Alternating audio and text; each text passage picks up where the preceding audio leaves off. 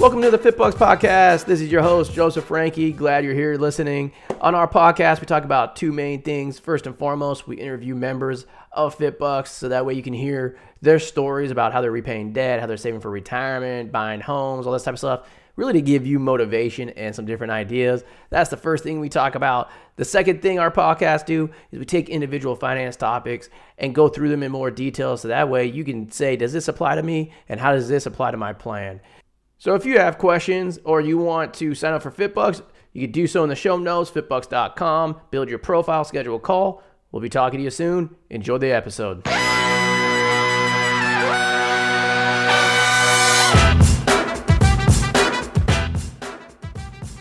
Welcome to the weekly financial update podcast.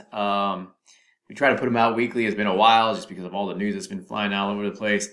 I've been really holding off on sending them out because I didn't want to record the podcast, put them out, and then literally like the next day have everything basically be completely changed. So we're going to start rolling these out more because we've got a lot of news. If you're just joining us for the first time on one of these updates, we talk about three primary subjects that are very important to young professionals. Young professionals we classify as like 25 to 40 years old, 20 to 40 years old, in that range.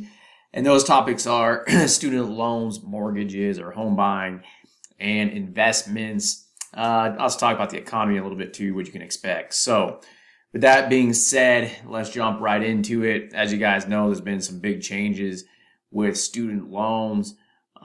Two big ones. Save is officially here. The government has updated their websites to say save instead of repay. So that plan is officially there.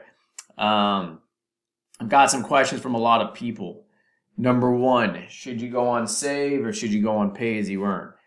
That is a major question, especially if you have a graduate degree, because save is 25 years versus pay being 20 years. And so even though the lower required monthly payment is lower, we're still seeing about 50 to 75% of people that we work with at FitBucks still would benefit from pay as you earn. And so before you just, have a party that your monthly payment's going to be lower, make sure that you are looking into that and what that cost is going to be. And of course, your FitBucks coach, for those of you that are FitBucks members, can help you, make that decision and run those simulations for you. They can help you build your entire financial plan. So that way you can see the impact of like save versus pay as you earn, all that fun stuff. If you're not a member, join fitbucks.com. It's $18.99 a month right now. We have a special going on because we're trying to help everybody as much as we can before student loan repayment starts. So the moral of that story is don't just blindly go into this new program called Save because it's not beneficial for everybody. Okay, that's number one. The other stuff that we are seeing out there is a lot of you have been asking me, can you go on Save and then take advantage of the interest forgiveness on it every month and then pay off your loans? Potentially, yes. I haven't put out any content on that simply because we don't know the process yet. I'm going to assume that it's going to be the same that the repay interest subsidy was on. But as of right now, we just don't know. And so we have that in our technology. We are able to model that already, and we can show you the difference. The reason why I bring that up is because a lot of people are saying, well, should I refinance my student loans?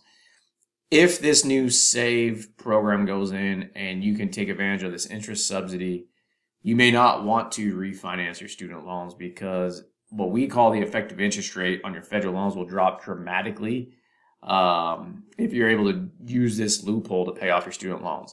Again, I'm not going to go too deep into it in this update, in the details of that, because it gets a lot of numbers flying around. And once we confirm how to do it, we'll be putting out podcasts and articles and stuff of exactly how to do it. I just wanted to let you guys know if you're thinking about doing that, good thought, but we still just don't know 100% yet how that process is going to play out. If you are thinking about paying off your loans and you're looking for a smarter way to do it, then again, make sure you schedule your call with your FitBucks coach and get more details on that because it's going to potentially save people literally tens of thousands of dollars in interest payments. All right. So take a look into that. The other question that I'm getting is that, the SAVE program went into place. What's going to prevent it from changing in the future? And there's two things on that I want to point out. First of all, there is nothing that's going to prevent it from changing in the future. Like, this thing going out to the public just showed you that, a president doesn't need Congress anymore to actually make student loan repayment plans. So there's nothing out there that can prevent this, essentially. But it's here, so that's what we're planning on. The bigger thing, though, is that I have heard some rumblings through some people that I've met in DC that they're anticipating a lawsuit on this new SAVE repayment plan. And so if that's the case, there may be a temporary stop to this, and that it might end up actually going to the Supreme Court, which if that's the case, then the stop is going to be all the way probably till July of next year. So we need to know that, just that it might be there. Now, how as you as a borrower supposed to go about this? You got to do with what we know is in place right now. And as of right now, what is in place is that this new repayment plan SAVE is there. So we're going to assume that it's not going away. Therefore, everything that I just talked about for the last few minutes, where you have to decide, hey, like, if I'm going for loan forgiveness, should I go on pay as you earn or SAVE? That's still a decision you have to make, because you have to assume that it's here. If you're going to pay off your loans and you want to look at SAVE to take advantage of the interest subsidy instead of doing something like refinancing, you still got to look into that too and decide what's best for your situation. Okay. I just bring this up because don't be surprised if you hear from us in another email or an update or something like that that's like, this thing's being challenged. If that's the case, at that point, you just say, look, we know it's being challenged. Now what do I do? And you just got to figure out what you got to do then, right? So you just update your financial plan at that point. Again, that's why with our members, if you have questions on this stuff and stuff's flying all over the place and changing, like it's been changing for the last 2 years, you can always call your coach or email them and say, hey, what's the deal with this? And update your plan very quickly and very efficiently. Okay. But you're going to have to be on this stuff. And so that's the big stuff about student loans. One last thing on student loans, and this is massive, but it only affects people that are in the state of California and the state of Texas. Okay. Those two states used to have this thing where certain workers in hospitals could not actually work for the nonprofit. So they had to be part of a different entity. So if you work at a Kaiser in California, you worked for a company, if you're a PT, and I think some of the nurses too, you work for TPMG. You don't actually work for Kaiser, the nonprofit. And because of that, those employees could not qualify for public service loan forgiveness. There's been an update to public service loan forgiveness that you now qualify. It's okay. So I'm going to rephrase that again. If you work at one of those places in California or Texas, such as a Kaiser, you now qualify for public service loan forgiveness. And the months that you have worked there and you have been in repayment and something else should also count towards your loan forgiveness time. So if you've been at Kaiser for 6 years and you were making payments on a normal payoff strategy prior to COVID, you should get that 6 years counted towards public service loan forgiveness. So if you're in one of those states and you're in that situation, again, you now have to look into it and say, do I have to change my entire student loan plan, my entire financial plan? Can I benefit from this? All right. So take a look at that. So with home buying, we are at 20-year highs for interest rates. And I've been getting a question a lot, well, should I buy it? What you have to realize is we don't think about this, especially because, most of the people that listen to this podcast are younger. This is not a high interest rate. Okay, this is actually about average, a little bit higher than average for historical interest rates when it comes to mortgages. We just don't think about that because the Federal Reserve has been artificially keeping interest rates low for the last 20 years because basically over the last 20 years our economy has sucked and they just are trying to prop it up. Okay, so that's the reality around where we are with homes. Now, with that being said, people have asked me, well, what's a good interest rate? There is no such thing as a good interest rate on a mortgage. You should be looking at how much home can you afford? And if you even want to buy a house, first and foremost, like, do you really want all that comes with it? All the upkeep, all the expenses, all that type of stuff. That's number one. Number two is how much can you afford? And then number three is should you be renting or should you be buying based on all that information? Okay. Again, side note, if you guys want help with all that, like we released some of our home buying AI right on the FitBucks profiles that actually tell you that answers. Like those, how much can you afford to be renting versus buying? And they'll customize that answer to you. And again, if you need help, just ask your FitBucks coach on how to use that. Okay. And then you can build an entire financial plan around that situation. You can simulate like home, like buying versus renting, all that fun stuff. Okay.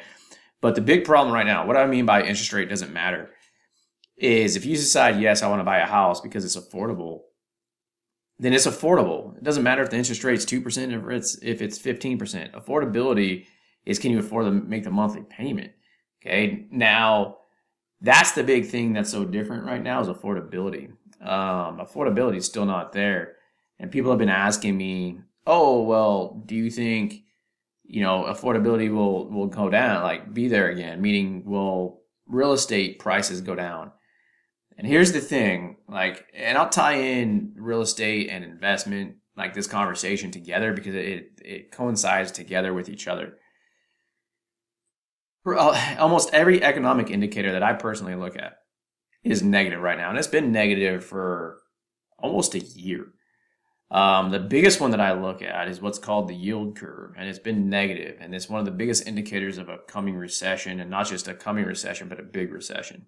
Okay. But the markets can stay inefficient for a very, very, very, very long. And at the end of last year, a bunch of people were predicting that we're going to be in a massive recession this year. And it hasn't come to fruition. We were in a little bit of a recession last year, and then this year, some of what they measure, like GDP of how an economy is doing, has actually been going up again. I know it doesn't feel like that because inflation is still destroying like me and you and everybody else, but somehow our GDP is going up, right?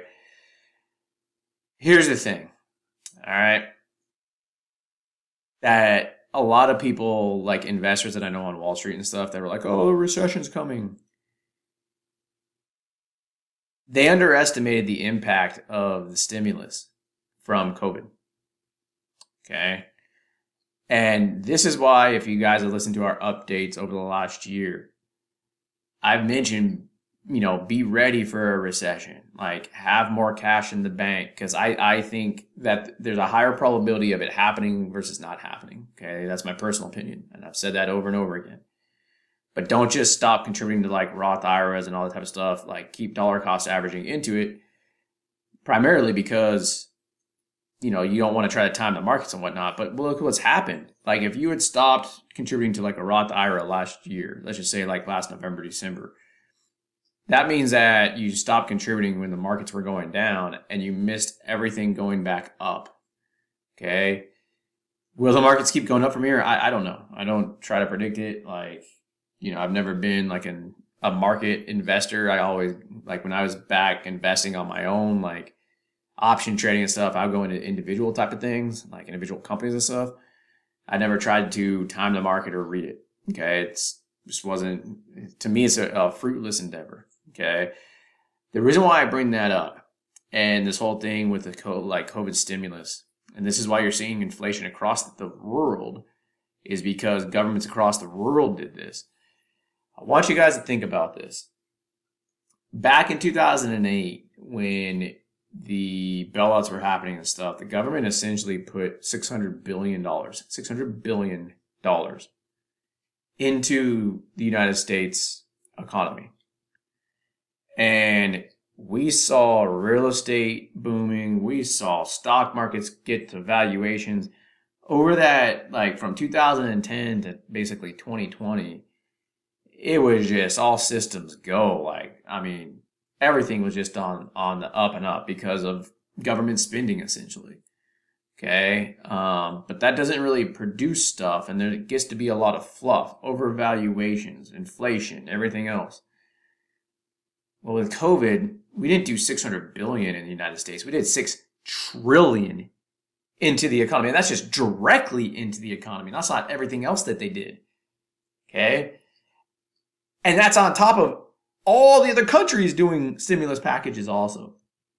And so there is so much money in the global markets right now that stocks, people are still going to buy stuff. And stocks are going to be showing increased revenue because the inflation, they're getting paid for it and they're charging higher prices for it. And so because of that, you're seeing like revenues and quote unquote profits from companies still meeting expectations and whatnot. And so that's why you're seeing the stock market going up, is because it's like, well, maybe it's not so bad. There's so much money in the global economy. And I said this in 2008 when they put $600 billion into the economy.